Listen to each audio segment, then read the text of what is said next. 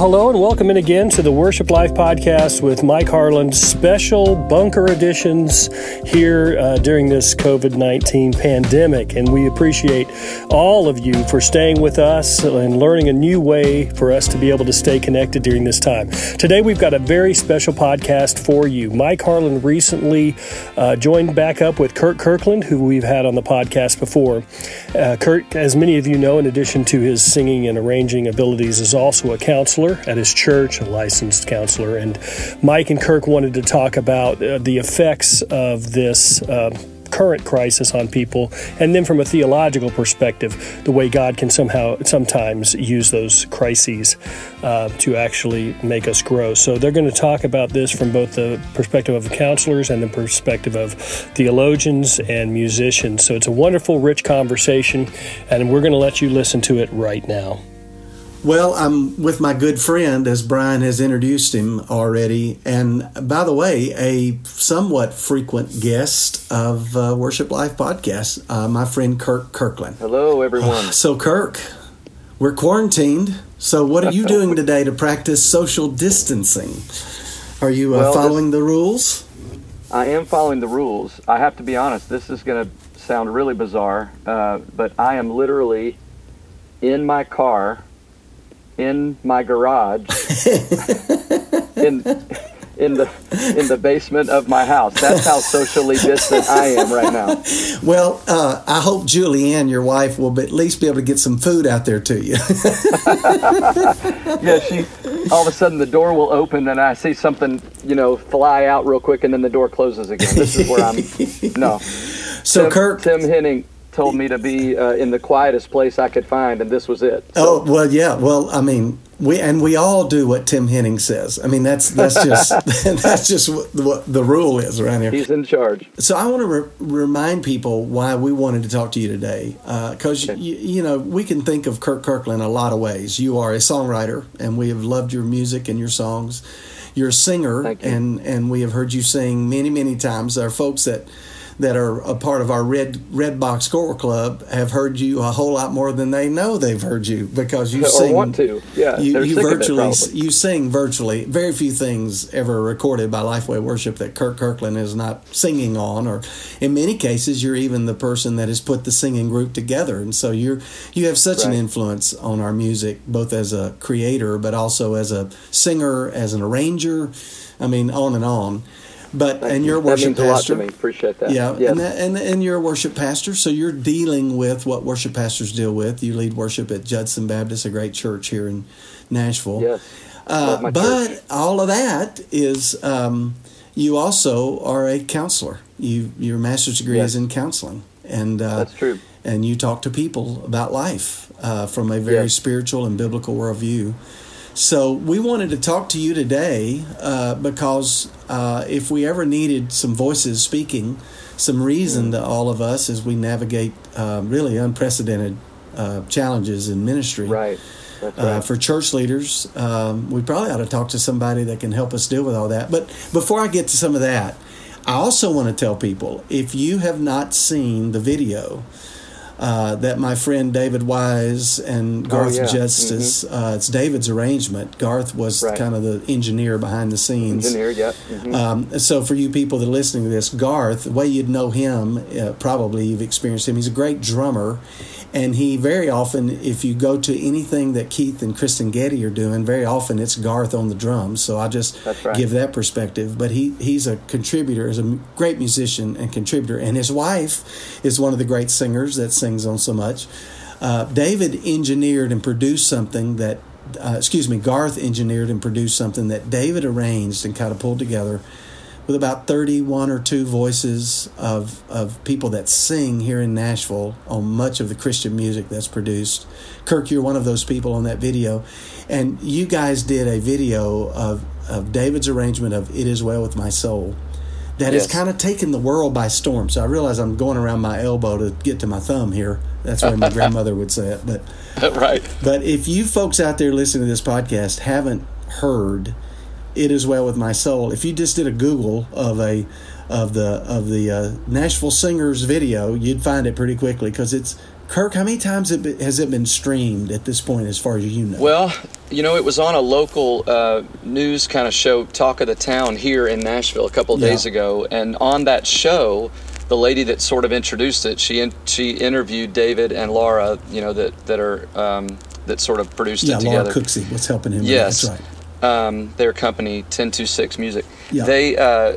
They interviewed them, and the lady that introduced it said almost 5 million views, and I had not heard that. Yeah, I hadn't heard that number. That blew me away. So if that's true, that's really remarkable. Yeah. So I hope the folks listening to this podcast, many have probably already heard it, but if you haven't, as soon as this podcast is over, find this video that's on everywhere, and It Is Well With My Soul, and you'll see Kirk right in the middle of that because you were part of that team that put that together. Okay, I had to throw that Blessed out there. to be. And my wife's in there too at the end. Oh, Julianne's in there too. So how cool and is some that? other folks, that these folks listening might know. So that's so cool. I hope it's a blessing to people. So cool. And the great segue, honestly, Mike, because really what we're talking about is this being that it's well with our souls, even though it's not well in so many other ways. Yeah.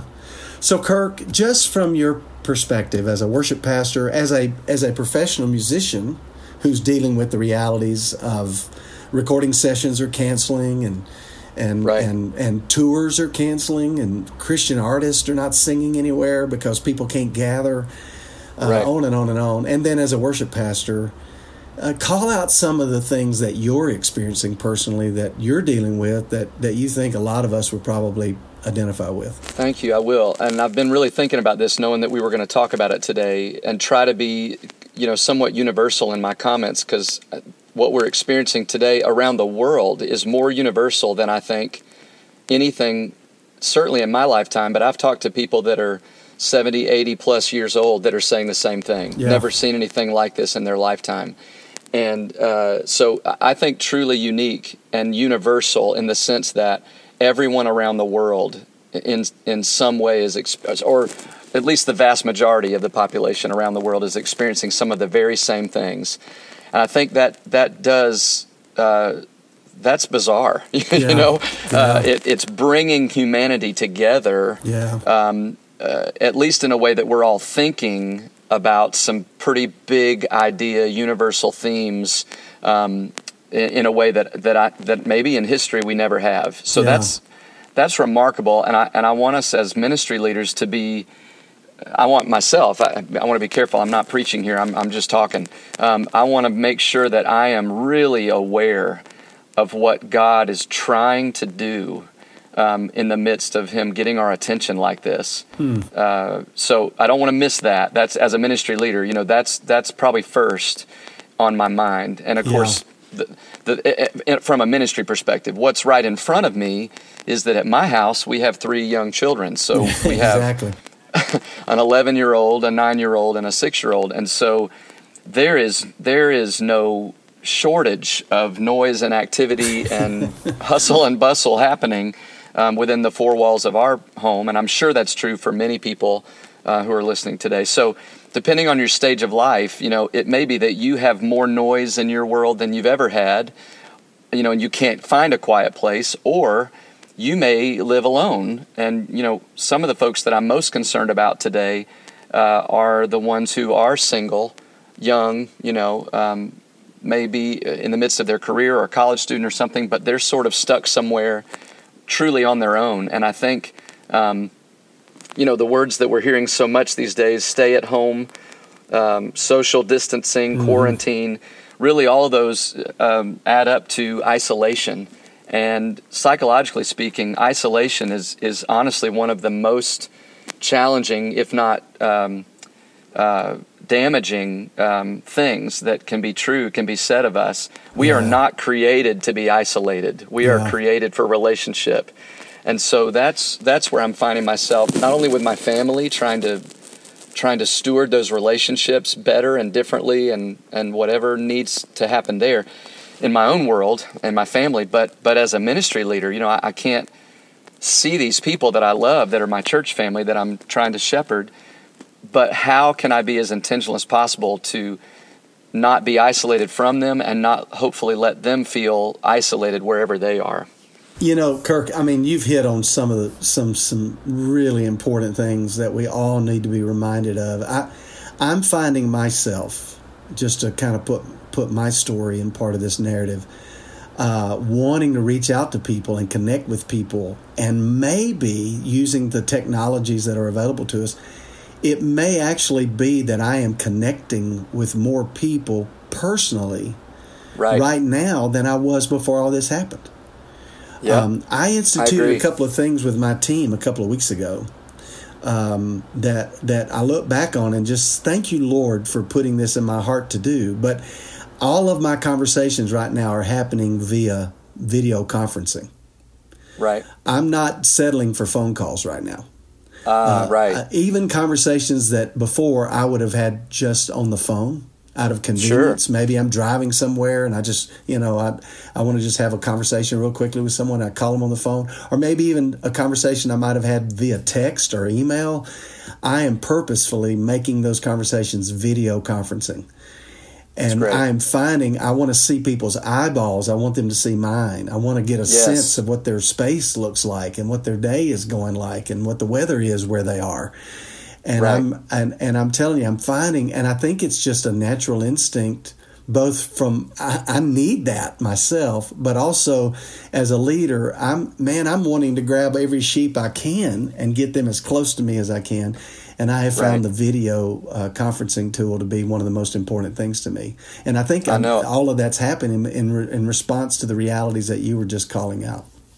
It absolutely is. And I love that you brought that up, Mike, because I think these technologies, FaceTime or Zoom, whatever is most readily available to you as a leader, as a church leader, to connect with friends and family and church family in that way specifically is really important. And I had that written down because I think not only to hear a person's voice, because that can be distinctive, and sometimes you hear a voice and you know exactly who that is, but to see their face and to see, as you said, their eyeballs, but their expressions. Yeah. You can read so much on a person's face as you're talking to them, and when you ask them, "Hey, how are you doing?" and you immediately see their face, without them even knowing it, respond with an emotional expression that just on a phone call it would just be silent for a second before they answer, but on that Zoom call or FaceTime, you literally can see it. And as a ministry leader, that's been so important to me, to be able to look at their face and know,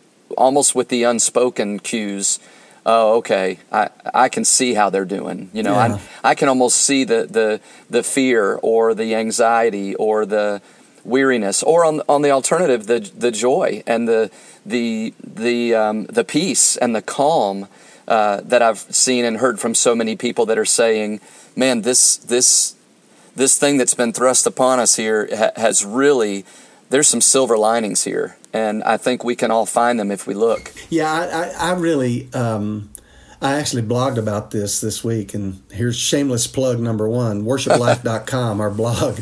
And I blogged about this past week about it would be just, you were talking about trying to figure out what God is doing. I think one of the things we can put to bed and just go ahead and say that God is doing something.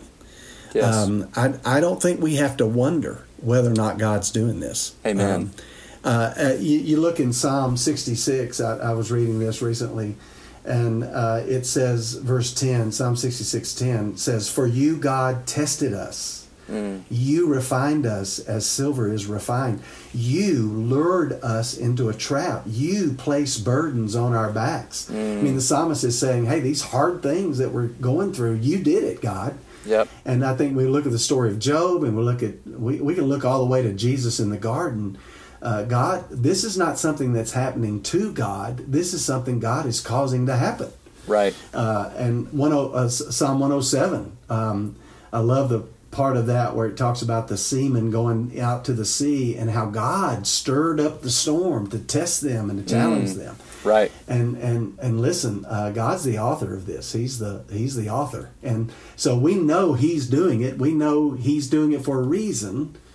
We just don't know what the reason is. Right. And we've got to navigate. But we see some things, and you've already referenced this, And I want to just ask you to elaborate on it. You Sure. said there are already some benefits that you're already seeing and experiencing that are growing out of this. I'd love for you to talk more about that. What do you see the positives already in your own experience that's coming out of this thing? That's a great word, Mike, because, it's heresy, honestly, for us to say that good things come from God and bad things come from the enemy. Because it's how we define good and bad that could be the error. Hard things come from God, like you've just said, and why? Why do hard things? Because that's how we learn and grow. Sure. As Gloria Gaither, I remember hearing her say years and years ago, the purest water breaks forth, from out of the rock. And I'm probably paraphrasing that wrong, but the idea being, that when we struggle is when we grow strong.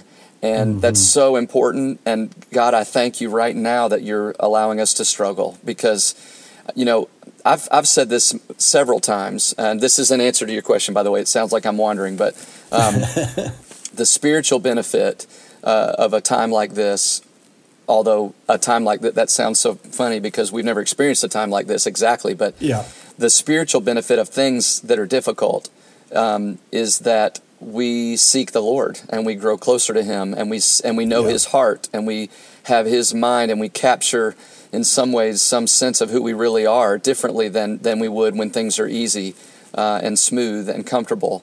And boy, that's important. And I think it's remarkable that I know our church here in Nashville, Judson Baptist, we in February went through a 20-day, I forget. I think, anyway, it was called Reset. We went through a book as a church and prayed through. It was 20 days of prayer, and then at the end of the month, we went through a week of prayer and fasting as a church.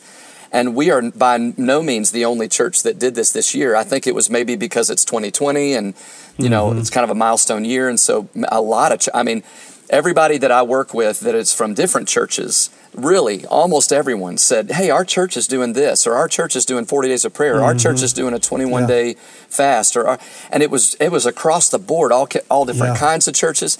And here we are now at the end of that season, and look what God's brought on us. Yeah, I'll tell you something, Kirk. I want to call out an example of the very thing you just talked about. And I got this I heard this years ago from a preacher named Chuck Swindoll. He's pretty good. Check him out. No joke. Years ago, I heard him preach a sermon about this, and ever since I've dug into this story to try to understand it better for myself. But God put it in Elijah's heart to go to the king and to say to him to his face, it's not going to rain. And then the Lord led him to the brook, to wait at the brook. And, of course, the beautiful story there in 1 Kings, the ravens come and they feed him. But you keep reading that chapter. A year later, after Elijah had prayed that it wouldn't rain, and Elijah prayed, God, don't let it rain. And he was prompted by God to do that, to pray that prayer. And God answered it and brought the famine. A year later, the brook dries up. Well, the reason the brook dried up is because he had prayed it wouldn't rain. It hadn't rained in a year. Right. And the point that Swindoll made so many years ago that's just grabbed my attention, and it's perfect biblical example of what you just said. The brook drying up was the answer to the prayer Elijah prayed the year before that it wouldn't rain. Oh, wow, right. So think about all the churches that are praying, God, bring revival. Yes. Would you revive our church? Would you revive our land? And then this calamity has hit us. Yeah. And what the person of faith can see and can say with confidence is these are not isolated events. Right. That the prayer of God's people asking Him to move and the calamity that the world is facing are directly correlated with each other. Now, I have another. I know you're the guest, but you've stirred me here, so I've got to keep going. Yeah. So I have a personal story of God doing this in my life. Many years ago, Teresa and I were celebrating our 15th wedding anniversary, and we went on a little bit of a marriage retreat. And in that marriage retreat, we just kind of reset. We said, we've been married 15 years, and it's been good. What would it take for it to be great? What would take our marriage to another place? And we began to pray that in August, right on our anniversary time of August of 96. Well, in January of 97, she was diagnosed with breast cancer. Mm-hmm. So guess what breast cancer did to our marriage? Oh, right. Her breast cancer became, and it didn't 1-to-1 correlation. Right. But the journey we walked through with her breast cancer was the answer to the prayer. Take our marriage from good to great. Mm. And I'm telling you, the church can rest assured that God has heard every prayer we've prayed. Yes. And that He is answering them, even though the sky's dark, the economy's crashing, and this virus is going, and we don't know what's going to happen. God is still got it, and He is faithfully hearing the prayers of His people, and He is in this, and He is answering it. And I think the person of faith can make that assumption with a lot of confidence. Amen. I agree completely. Well, we're going to need to press pause right there. Hate to stop that discussion. It's so rich, but we've got all of it. It just goes on a little long. So we've decided that we're going to make it in 2 parts. Kirk wanted to make sure, he and Mike both, that you could reach out to him directly. You know how to reach us by emailing worship@lifeway.com. But you can also reach Kirk directly, Kirk.Kirkland. That's Kirk with a K and Kirkland with a K. Kirk.Kirkland at JudsonBaptist.com. Kirk.Kirkland at JudsonBaptist.com if you'd like to reach out to him directly. If you'd like to give us feedback, worship@lifeway.com, and Mike sees those, and I do as well if needed. And so you can also join us, of course, at WorshipLife.com, where you can find the blogs and the podcast, and on social media. Until next time, for Mike Harland, this is Brian Brown saying thanks for joining us on the Worship Life Podcast with Mike Harland. We'll be back together to talk about worship and music and ministry very soon.